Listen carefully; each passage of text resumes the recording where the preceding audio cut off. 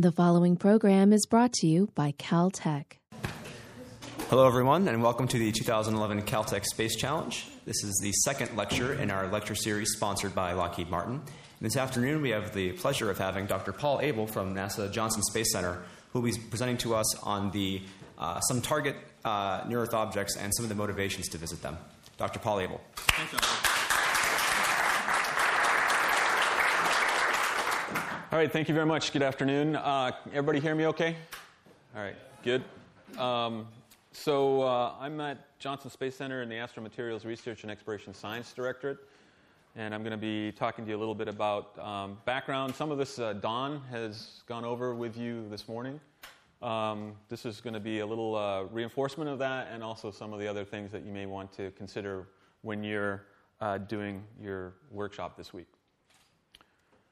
Okay, just as a way of outline, just give you a little bit of introduction about near-Earth objects, some of the orbital dynamics considerations and the impact threat, discovery rate and population estimates of what is out there, some of the characteristics of near-Earth objects, some of the spacecraft missions that have flown and are being planned, some of the human mission possibilities, and then some basic conclusions. So that's basically the talk right there.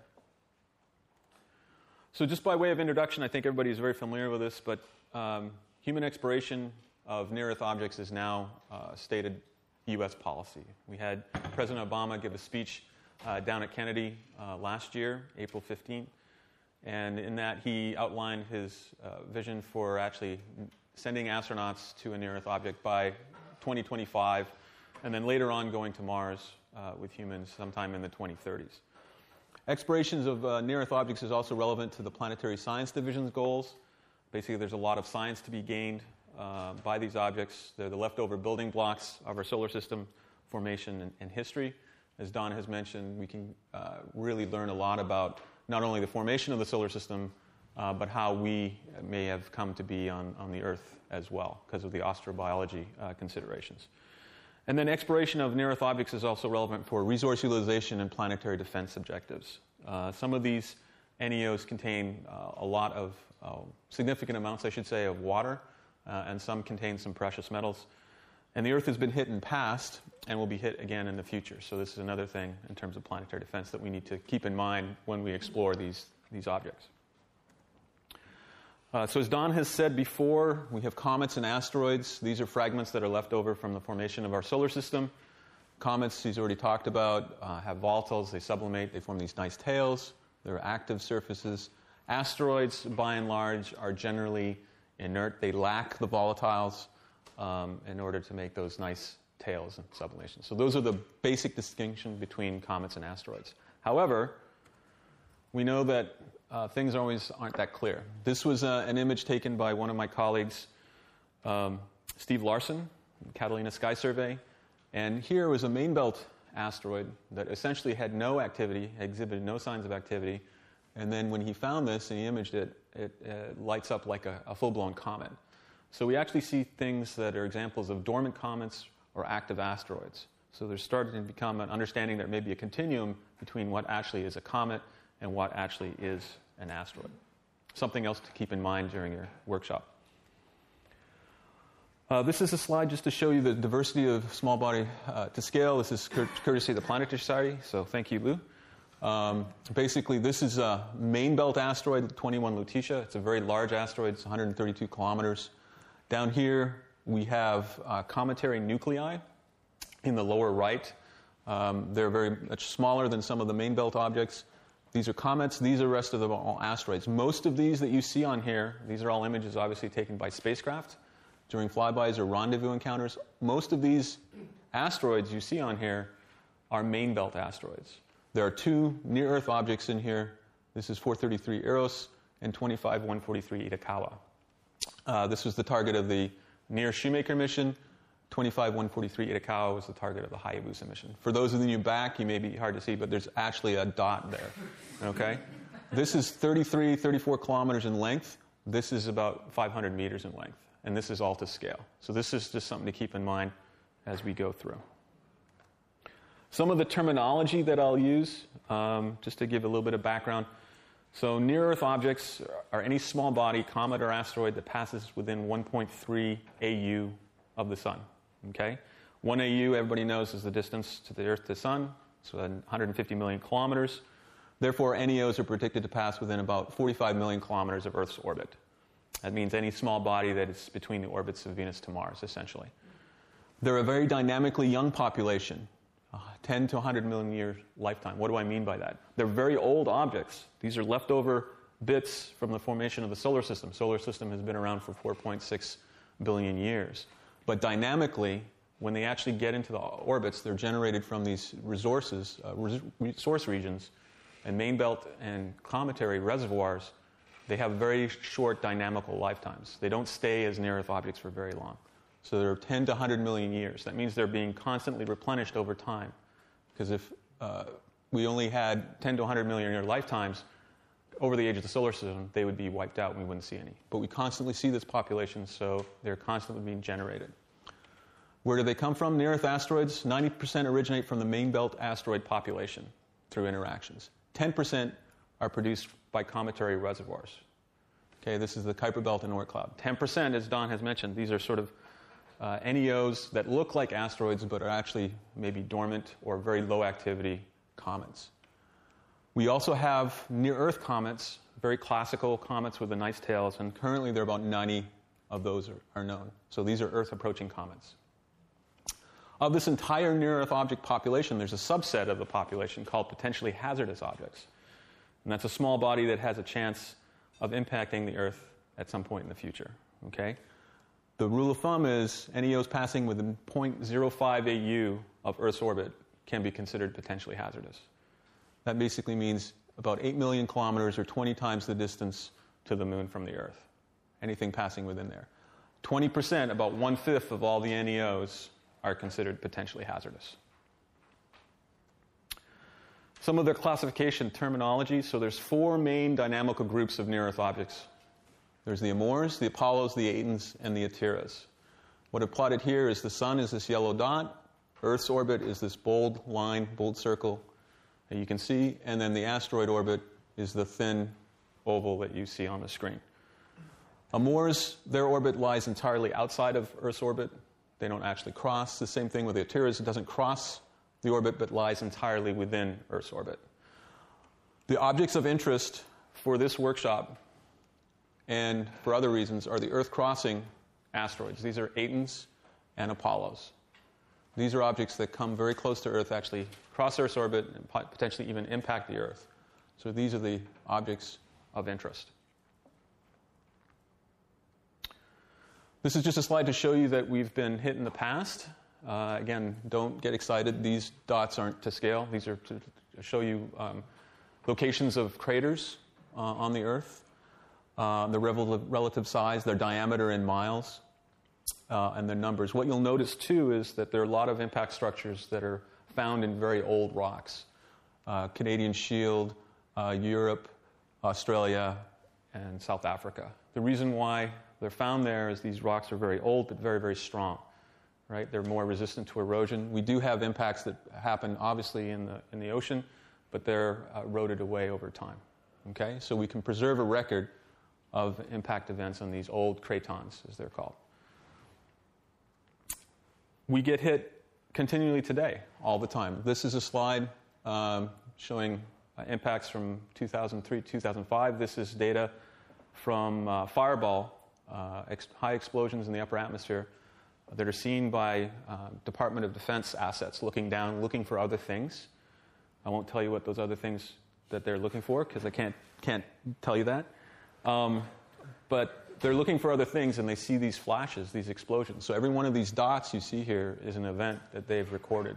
We get about 30 of these bursts per year. And they're very small asteroids. They're a few meters across. Sometimes we get a relatively big one and people get excited. But it's just to show you that we do have these things happen all the time. So we've been hit in the past, we continually get hit now, and we will have impacts happen almost certainly in the future. All right, I wanted to go over a little bit about the discovery rate of the near-Earth object population. And in terms of asteroids, in the year 1800, we didn't know anything about asteroids. Okay?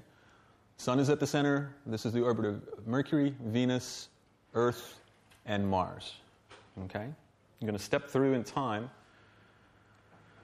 And in 1850, 10 asteroids were known and named. Okay, so what I'm going to see, you're going to start to see some dots appear. And the legend over here on the left-hand side tells you that the green dots are main belt asteroids. Okay? Orbit of Jupiter is off the scale here. So you're going to see this region around here fill up with green dots. Keep in mind, main belt asteroid is between Mars and Jupiter. 1900, okay, we get a few more. I get a lot more green dots out here. You start to see some yellow dots now. These are the Amor asteroids. These are objects that lie entirely outside of Earth's orbit, but approach Earth at their perihelion. Okay? 1950, now we've got 2,000 known objects with a handful of Earth crossing. The Earth crossing asteroids are the red dots. These are the Aitons and Apollos. Okay? So we're going to keep stepping through. Here we are in 1900. We now have over 9,000 objects known. 2000, so we have automated search telescopes, brings up the total count of up to over 86,000. 2007, we're getting really, really busy, and it gets interesting. And this is where we are today from the Minor Planet Center. We have over 560,000 small bodies. That's including everything, right? That's main belt asteroids, near-Earth objects, comets, Kuiper belt objects. It's everything. Of that population, we have a little over 8,200 near-Earth objects. And here are the breakdown in terms of Aitons and Apollos. Roughly, it's about 1336 potentially hazardous. Okay, that's what we know of today, right? In terms of the entire population, objects that are bigger than 140 meters in diameter, equal to or bigger, we're looking at around 25,000 plus-ish. Okay? If you go down to 50 meters and up, you're looking at 300,000 plus. And if you go down to diameters of 15 meters and up, then you're looking at millions of these objects. So there's a couple things I want you to take away from this slide. One is, don't lose sleep. You guys, you're good, don't worry about it. That's something for me and Don and a few other people to worry about. These dots are not drawn to scale, right? If I drew these to scale, you wouldn't see them.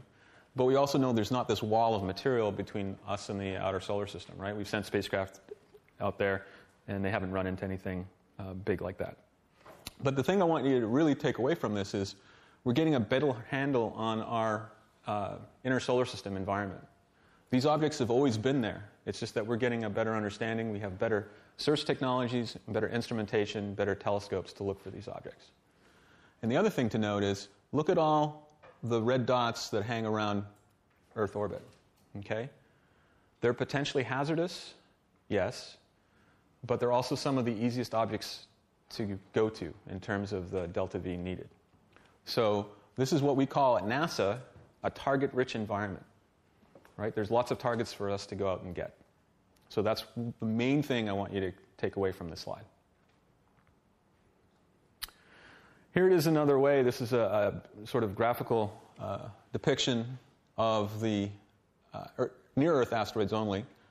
So here we are in terms of number on the y-axis. X-axis is the year, and you'll see a red and blue curve. Red is the large near-Earth asteroids. Blue is all near-Earth asteroids, no matter what the size, right? Red is anything about 1 kilometer in diameter and up. And the reason why we focused on these is because these are the ones that present the biggest hazard in terms of extinction level events, right? From a planetary defense standpoint. So when we had the Space Guard survey start, which is right here, this is a mandated NEO search effort, begins right around 1998. You can see we start taking off. Well, we're doing pretty well in finding all the 1 kilometer objects. It's starting to heal over in terms of an asymptotic limit. And right now, we think we're right at about 90%. So in terms of the Space Guard survey, in terms of getting a handle on the majority of the 1 kilometer in diameter and up and near-Earth objects, we're doing pretty well. However, we've got a lot more work to be done on the smaller objects. Right? You can see how this is just continually going straight up. Right? So there's a lot more objects to be found, and that was another thing I put on the slide previously, right? We have over 300,000 plus objects that are 50 meters in diameter up. Okay, so what do we do? What do we know about asteroids and comets? How do we get our information? So basically we have lots of lines of evidence. We use data from meteorites and dust particles. All right? We have information that is delivered to us in hand sample. But basically this is biased. This is a biased sample because it's only what reaches us dynamically and what can get through our atmosphere. So that's something to keep in mind. We also have optical and radar observations. Again, this is biased in terms of brightness, the size, distance, and albedo. Remember I mentioned albedo before, whether something is very light or very dark. As I mentioned, 90% of all NEOs larger than 1 kilometer are known, but we only have a few percent down to the 50-meter level that have been detected. So we got a lot more work. We have some information that we get from theory and modeling. So binary formation. Remember Don mentioned that some of these objects are binary or even triple systems. So we have some theory on the binary formation, and crater studies help inform us about what the internal structures of these near-Earth objects may be. And then we also have direct evidence from spacecraft missions, such as the Near Shoemaker mission and the Hayabusa mission, the Japanese mission went to Itokawa. Okay, this is a very wordy slide. I don't expect you guys to read it all, but there's a couple things. There's the composition, not only in terms of internal structure, right? We talked about internal structure previously this morning, but in terms of composition, the near-Earth object population is very diverse. We have lots of different types of meteorites, all from iron, nickel iron, battleship armor, all the way to carbonaceous type, very friable, rocky type materials. There's a whole alphabet soup of different types, and I mentioned this to one group. You have taxonomic types all the way from A to X. All right? When you look at an asteroid using ground-based sensors, you try and put it in terms of taxonomy. It's suggestive of composition, but is not exactly composition. So an A-type asteroid and an S-type asteroid are different, right? They're probably different compositionally.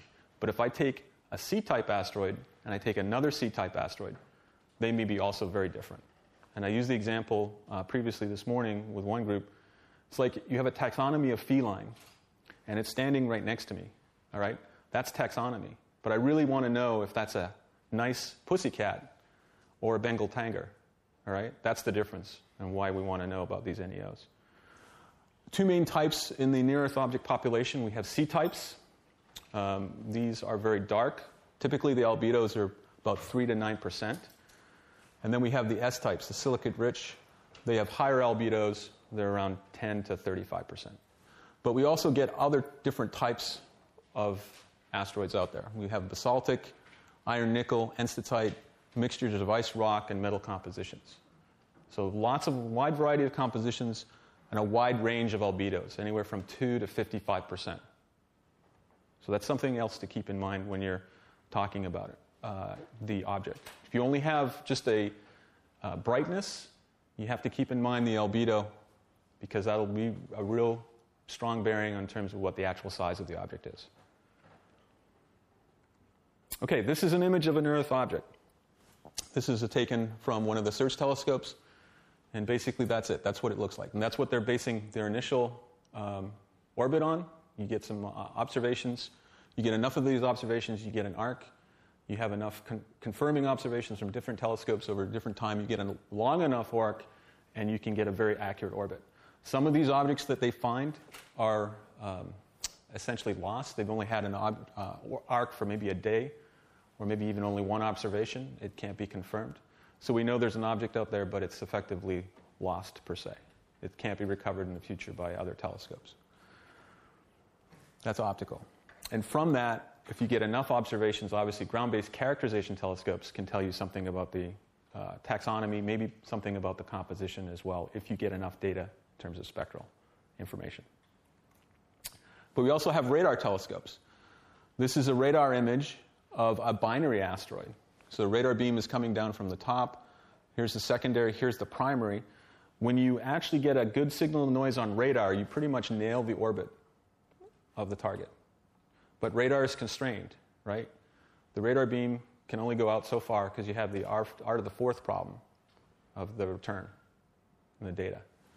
So basically, you can nail the position, you can nail the orbit, but also you can actually image the target as well if you get a good enough signal of noise. So here you can actually get a handle on the rotation rate, And you can see it actually has features. So you can start making models. This is a model of 1999 KW4. And you can see it's a binary system. The primary spins relatively fast. This obviously is sped up. This rotation period is a little over 2.2 hours. This secondary is locked, and it librates a little bit, but it's essentially locked to the primary. Okay? And we see primaries on the order of just under a kilometer, maybe a kilometer, and secondaries maybe a few hundred meters in diameter as well, and everything in between. The telescopes that we use to use that, Goldstone radar, planetary radar here in California, and the Arecibo Observatory in Puerto Rico. Both are really key assets for us to get characterization information on our near-Earth objects. Okay? Okay, we've had several missions to small bodies go in the past. This is a timeline. The flags that you see, basically European flags, Russian flags, Japanese, and of course American flags. These are all missions that have gone.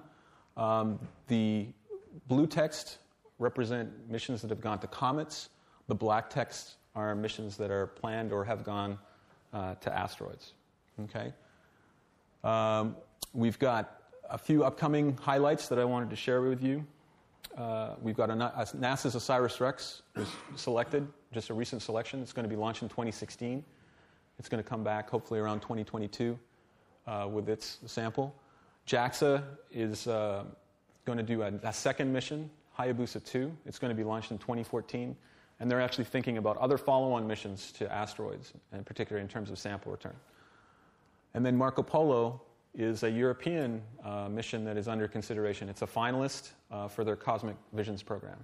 And that also is a sample return. So we have 3 missions that are coming up, or potentially 3 missions, 2 for sure, maybe Marco Polo as well if it gets selected by ESA, for sample return missions in the future. So again, very exciting time to be in near-Earth object science. Okay, everybody good so far? I want to pause and see if there are any questions. If they're not, I continue on, and then you can bombard me later on. Any questions right now? Yes, sir? What is the target design for OSIRIS-REx? Yes. 1999 RQ-36. Sort of rolls off the tongue. Yes, sir? So you showed a graph of all these asteroids which have actually come to the Earth. The one where you showed the data spread all around the Earth, of the Earth. Those are just things that got burnt in the atmosphere, right? They didn't really reach the surface. You're talking about the fireballs, the fireball, the black chart with the recent, yeah.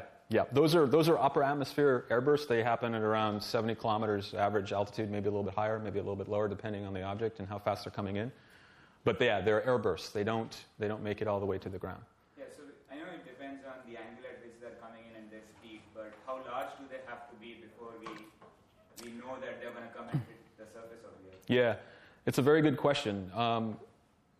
Before a few years ago, most people would think that you wouldn't get anything lower than 30 meters making it to the ground intact and at a hypersonic impact, right? We have meteorites that fall, but they hit at terminal velocity. Those are different type of impact, right?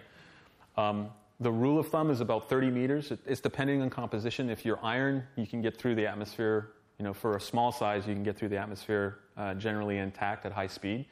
Whereas if you're a weaker, sort of a rubble pile, fractured object, you have to be a little bit bigger before you make it all the way down to the ground. The preference is that you will, if you're fractured and rubble pile, you're primarily going to be air bursting rather than getting to the ground. Of course, if you get over a certain size, if you get upwards at least of a kilometer, maybe a little bit below a kilometer, it doesn't matter what you're made of in your internal structure, you're going to make it all the way down on the ground. However, we did have an event in Peru a few years ago where we had a very small asteroid, and by all the models and our understanding, should not have made it to the ground at a hypervelocity, and yet it did. And it was only about 5 meters. So it's something that you have to be aware of and take into consideration. So there's some things that we need to know about in terms of their interaction with our atmosphere, in terms of these near-Earth objects. But by and large, things that are 30 to 50 meters, say 50 meters, probably our atmosphere protects. Everything else will airburst or get down to the ground-ish. But again, it depends. So you have to keep that in mind. Okay, I'm going to move on, and then we can take more questions later. So here's just a comparison, again, to scale, and I'm going to zoom in. These are main belt asteroids. This is one series in 4 Vesta. These are the targets of the Dawn mission. Okay, this is a great mission. It's being run by UCLA and JPL. It's a NASA mission. For Vesta, it's at right now. These are Hubble images. These are the rough diameters. This is the image of Mars, the limb of Mars. And to scale, this is 433 Eros, probably the largest near-Earth object, about 34 kilometers. So this is just a highlight. This is Dawn at Vesta. If you guys have not gone to the Dawn site, I encourage you to do so. There's some fantastic images that'll blow you away in terms of what this planetary surface is like. It's an amazing, amazing object. So again, this is just a scale. So here's Vesta again, and this is 21 Lutetia. Remember the previous slide I showed you how big Lutetia was? Well, here it is compared to Vesta, and then everything else in between. So here we have main belt asteroids. This is a near-Earth. It's a main belt. This is a main belt. And this little dot inside that circle, which you can barely see, that's Itokawa. Again, that's just to keep things in perspective. And that's half a football field long. 500 meters long. 5 football fields long. Half a kilometer long. So here we now zoom in. This is Eros. This is Itokawa for scale. Okay, 33, 34 kilometers length, 500 meters-ish. Here's Itokawa compared to the space station. 540 meters. This is the space station with its solar panels fully deployed, 100 meters. And here's the multi-purpose crew vehicle. Okay? Also, it was previously known as Orion, but now we call it Multi-Purpose Crew Vehicle, or MPCV for short. It's a solar-powered spacecraft, so when it puts out its solar panels, its cross-section is 17 meters. Okay? Compare that to this rock here. This is called Yoshinadai, named after the address for JAXA's Space Exploration Agency near Tokyo. This is 50 meters in length. Okay? That's the same size order object that created the meteor crater near Winslow, Arizona, and also the same size order object that came in over Tunguska, Siberia in 1908 and exploded at altitude. Okay? Just to keep that in perspective. So here's our favorite asteroid. Don showed you this image or similar images of this. Its axis of rotation is this way. It rotates in and out of the board. It's a 12-hour rotation period. Has some very smooth areas. About 20% of its surface is covered in the smooth areas, gravitational low, but has some very, very rocky terrain as well. This is a rubble pile asteroid. The interior structure is about 40% porosity. We don't know what the interior size distribution of the components are. It could be all like this, all jumbled, different size. Could be a couple pieces, one big piece here, another big piece here. But we don't really know. All we can tell you is that it has a 40% porosity. It is actually a rubble pile. It's changed our whole paradigm, the way we think about these small near-Earth asteroids. Okay, just for fun, this is what it would look like if it came to San Francisco. It's not going to come to San Francisco, so we're all good. And then as another aside, so vegetable, animal, or mineral? Okay, so this is an international workshop, right? And one of the objectives is to be able to work internationally, and international cooperation is a big thing at NASA in the future. When we're going to do these type of missions, we've got to think internationally. So I'm going to share with you a funny story. Some of us were working with the Japanese, and I was very fortunate to be on the mission. I was part of the NASA team that supported the Japanese in some of their endeavors. And when we were there, they kept referring to Itokawa as a certain type of animal, right? So we're looking at this, and every time we see in the United States NASA missions, we see asteroids, we always think of them as food, something we like to eat, whether it be a hot dog, a peanut, a potato. And so it obviously says something about our culture and our mindset. We always want to eat everything. But the Japanese, so they referred to this as an animal, and my Japanese colleagues were referring to it as the she-cat. And we had no clue what they were talking about. Finally, I realized this was actually the sea cat, S-E-A-C cat. Still had no clue. We looked at blank. And so in sort of frustration, one of my Japanese friends, see, it's obvious. See, this is a sea cat. And he drew this. And it didn't really help that much. So he was getting really, really irritated and decided, okay, I'm going to go to the internet and just show you. And finally, he pulled this up. So there's a few things lost in translation, but it's really neat to see the different perspective when you work with internationals on some of the things. And this is a funny story, but they have very different ways of doing things, and I think we can learn and leverage a lot of the good aspects of working internationally. Okay? So that's a funny story, but anyway. And that really happened. I mean, yeah. So here's his head, here's his body. This is a sea urchin he's eating. I don't make this up. Okay, so getting to the mission now. So this is a Hayabusa image. This is taken from about just under 4 kilometers. Scale bar there of 10 meters. And this was a potential landing site. And as scientists, you want to land and go down and experience the target as much as possible, because we would I love rocks. I want to just get down there and find everything and explore. The engineers, on the other hand, their first priority is survival of the spacecraft and survival of the mission. And they're like, no way in hell are you landing there. Because when they got higher resolution images, they found out there was way too many obstacles. So this was excluded from consideration. Okay? This is actually where we ended up going. We actually touched down, landed right underneath the letter A, under the point A. This is the Muses Sea region. Again, the distance is around 4 kilometers from the asteroid, 10-meter scale bar. This width here is about 60 meters, and it's a location between the head and the body of the otter. And this is where we actually went. You can see, remember how Don said there was not many craters on Itokawa, and they get filled in? Well, here's some evidence. Here's some very small impact craters, but you can see how they're sort of filled in by this material. The idea is that you have material moving down to these gravitational lows and collecting. So you have material coming in that's filling in this region in the neck, covering up these impact craters. All right, this is a really neat image. So here we have effectively the spacecraft taking an image of itself. This is the shadow of the spacecraft. It's a 5-meter scale bar. Here's what Hayabusa looks like in shadow. The sun is almost directly behind us. Keep in mind we're a solar-powered spacecraft. This bright dot in that black circle is a target marker that was released. All right, the target marker was one of these guys. You can see it here better on the lower right-hand side. There are 3 sort of reflectors, target markers. They're about softball size, about yay big. They're coated in very highly reflective material that the spacecraft had a strobe light that would fire, and the reflection of this target marker would help give it a reference point to the surface to help the autonomous navigation and control get to the surface.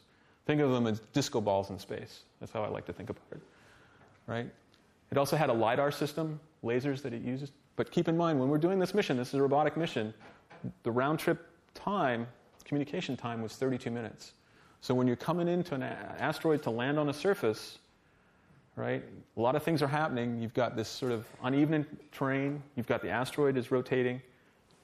You've got a 32-minute light time delay. So if you're going to do this robotically, you're going to have a very good autonomous navigation, guidance, and control system.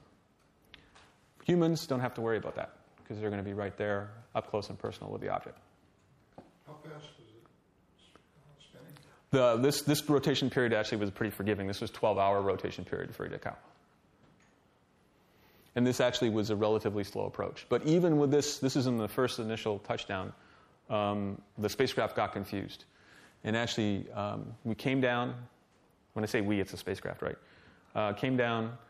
It evidently saw an obstacle it didn't like, boosted itself back up, and then got really confused and actually sort of crash landed and stayed on the surface for 30 minutes. Was only supposed to touch down on the surface for a second to obtain a sample and come back off.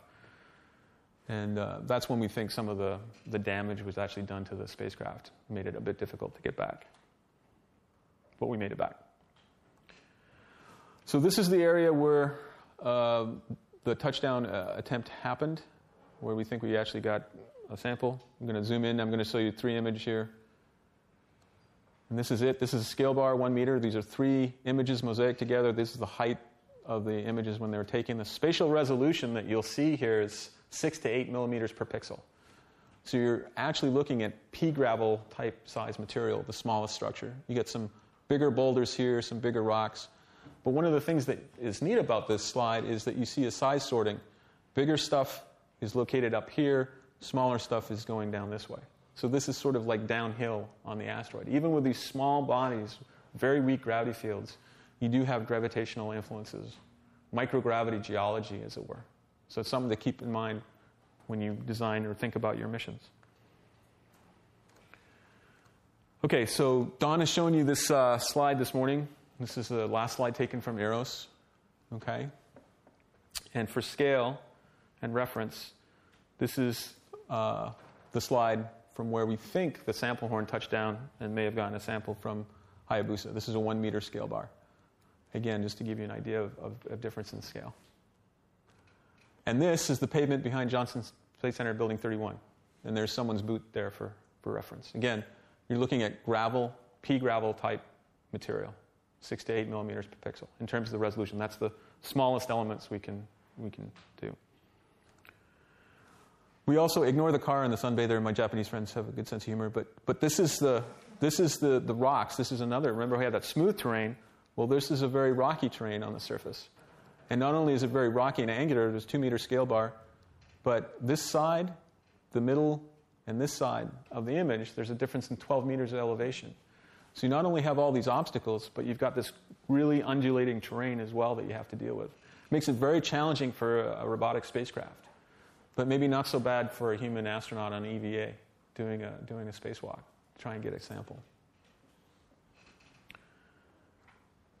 The other thing that was interesting, really interesting, was that when we looked at Itokawa, we found, this is a different version, so here's the head, here's the body. We found lots of different types of rock on the surface, and in particular these black boulders. These black boulders were 30% darker than the rest of the terrain. And it was kind of frustrating because we only got limited information. We couldn't get a sample of them, and we couldn't get our sensors adequately on them for very long.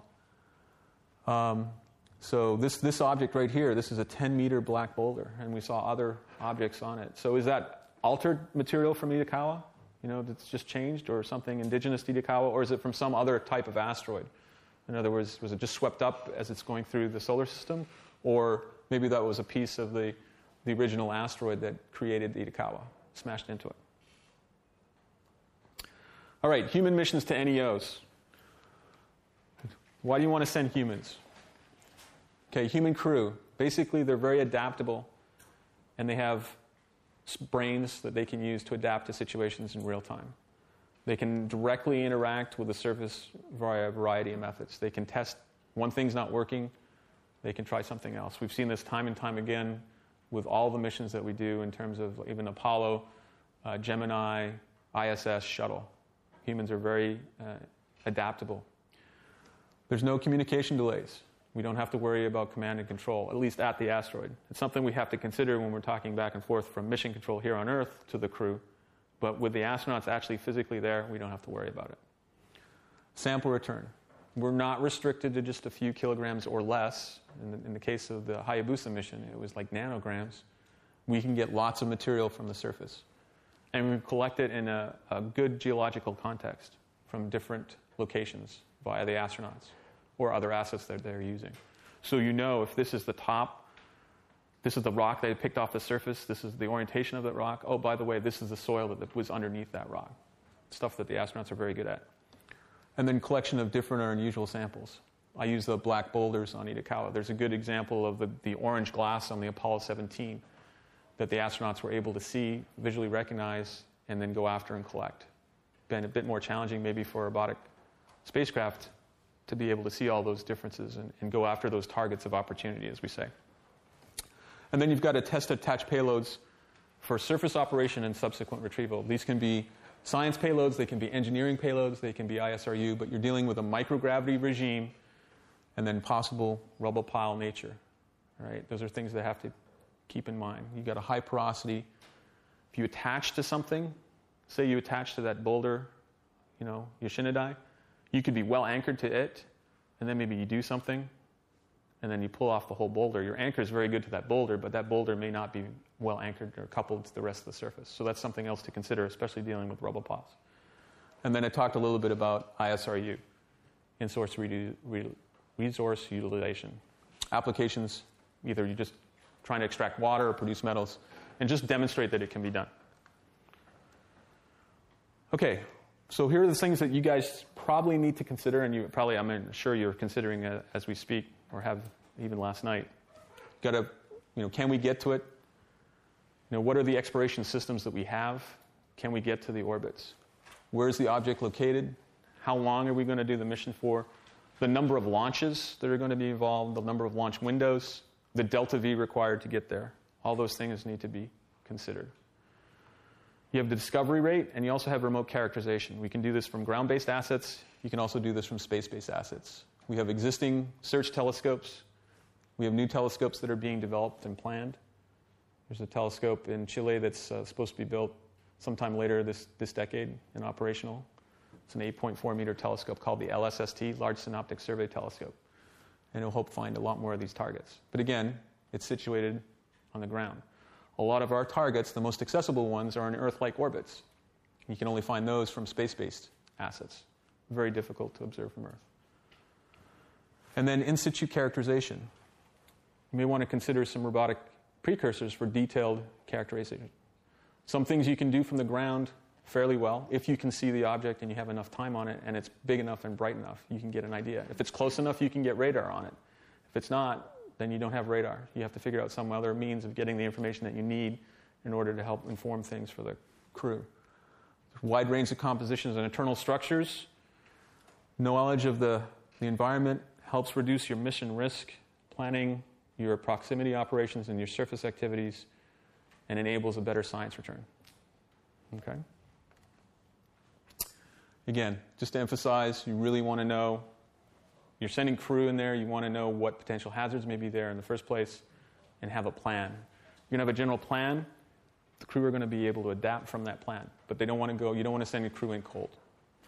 Then you also want to understand the radiation environment of the near-Earth object in deep space. This is true for this mission, but also other missions that you do. So you need to do that.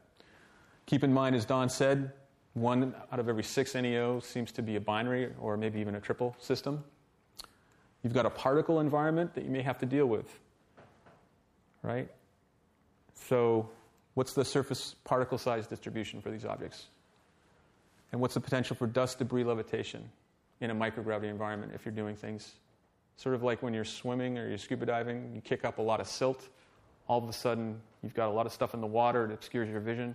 Is it just a nuisance or is it an actual hazard? Will these particles adhere to your suit, prevent you from operating? Maybe it's a hazard to equipment. Maybe you can't operate your airlock very well. Those are all things we need to know about it. And then active surfaces and volatiles. So ground-based data suggests that some of these near-Earth objects may be dormant or extinct comets. It'd be nice to know the potential for that before sending astronauts in, activating something, and all of a sudden you've got this material flying out at you. And this is, just to use an example, you've seen this image this morning. This is Comet Hartley 2, the nucleus of Hartley 2, about 2 kilometers. It's a small comet, but you've got all these jets throwing off material. Here is the snowstorm. So it goes in and out of focus, but basically this is image processing. So here's the nucleus. Here's some of these jets you can see. And all these things you see are not stars.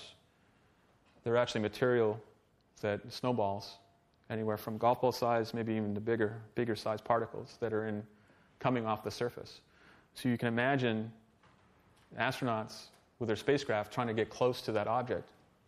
How are they going to navigate around that? What's that going to do to the mission complexity? Here's another image of the same thing. Okay, so that's, again, it's something else that we need to keep in mind when we do these type of missions, plan for these type of missions. So here's your sample design reference mission. This is just an example. Don't take this literally. This is just one very high-level way of doing it. You have a number of launches, either a heavy lift vehicle or whatever, number to be determined. You launch up your stack of things. For this example, we just used chemical propulsion. You have a certain number of rendezvous, assemble everything. You fire off your stages. You have a trans-neo injection. You have an orbit insertion. Then you stay at your asteroid with your Orion or MPCV, habitat, and some other modules for about 2 weeks. Again, or 5 days, or however long you deem necessary to do all the activities that you need to do. And then you come back You stage, you come back, maybe you expend the habitat, put it somewhere else, and then come in with the crew and all your precious cargo. And right now, we're planning for a water landing. Again, this is the NASA way. You guys are much smarter than we are, so for this workshop, you're going to try and figure out how to do this better and all the options that will help us do this in the future. Okay, this is just an example of one of the targets. I'm sure some of you probably already found this target. This is 1999 AO10. This was a target. Again, this was just using an example for a mission in 2025, 2026. This axis here and this axis here, these are in 50 million kilometer increments. Earth orbit in green, asteroid orbit in red. You're looking down on the sun. Okay, so that's just to show you the type of orbit with respect to the Earth's orbit that we are looking at for these types of human missions to give us these low delta V round trip. And here it is from the Earth fixed frame. Moon's orbit up here is to scale in the upper right. Again, now the tick marks are 1 million kilometer increments. Okay? So basically this mission would launch, again, this is just a reference, September 19th, 2025, would fly out, rendezvous with the asteroid on January 8th, 2026. Stay there for 2 weeks. You fly with the asteroid for 2 weeks. Do all the things you want to do.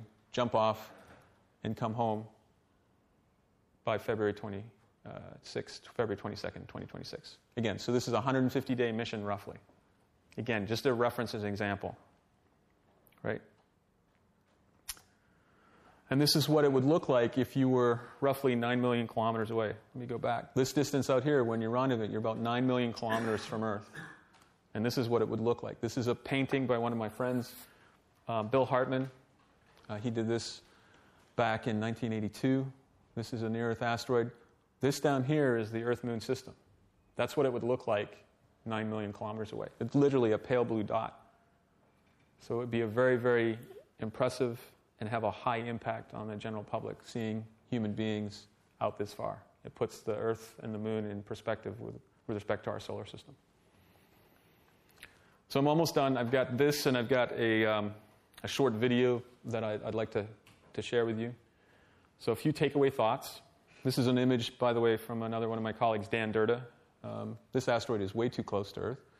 But here you can see this is the MPCV and some astronauts on EVA doing some operations, sample collection, etc. So a few takeaway thoughts. Okay, so we have NEOs for exploration, right? Whenever you do all these missions, you're not going to do this type of mission for one thing only, right? There's got to be a number of reasons, and I'm going to go through all the reasons why you would do human missions to these objects. So for exploration, we really want to get out and start operating beyond low Earth orbit. We want to go back to the Moon, but you also want to get to Mars and beyond. If you want to do this, near-Earth objects make a great place to try and test out the technologies, all the equipment, all the operation things that you need. You need to work on propulsion, reliable propulsion, and life support for long-duration missions, plus get around that radiation issue. Near-Earth objects allow you to do that in terms of stepping stones, as Don mentioned. Stepping stones out, do a number of those missions. By the way, we've got 2 asteroids at Mars, Phobos and Deimos. Learning about asteroids, how to operate on asteroids, how to extract material from asteroids may help us learn how to use Phobos and Deimos for future human architectures, exploration architectures to Mars as well, and then even beyond. So NEOs for exploration. NEOs for science is pretty much a no-brainer. Learning about the materials from the earliest stages of formation of the solar system are very important scientifically. Astrobiology is really big. If we go to some of these objects that have a lot of organic, a lot of water, it helps us learn about where we may have come from originally. So for science, it's very important as well. For resources, a lot of these NEOs potentially have high amount of resources. Some of these meteorites that I alluded to, carbonaceous meteorites, have about 30% water by weight. So choosing the target, all things being equal, if we can get to it and get back, it may be interesting to go to one of these volatile-rich targets for resource utilization. Water is propellant. It's also life support. Using it in place will enable future exploration. Very, very important. Water is precious. Metal is also precious. So that's another consideration. Some of these meteorites have a lot of precious metal that we might be able to use in place as well. And then last but not least, planetary defense. Okay, it's a big consideration. Learning about the interior structure, learning about how to interact, attach equipment to the surfaces, learning about how these objects may react to an impact, a kinetic impact, to deflect them off course, maybe even some more sophisticated means of deflecting them, be really, really important. By the way, defense is spelled correctly. I'm Canadian, so that's the correct spelling of defense. Okay? And I'm done. I'll take questions. Thanks very much. This program is brought to you by Caltech. Visit us at caltech.edu.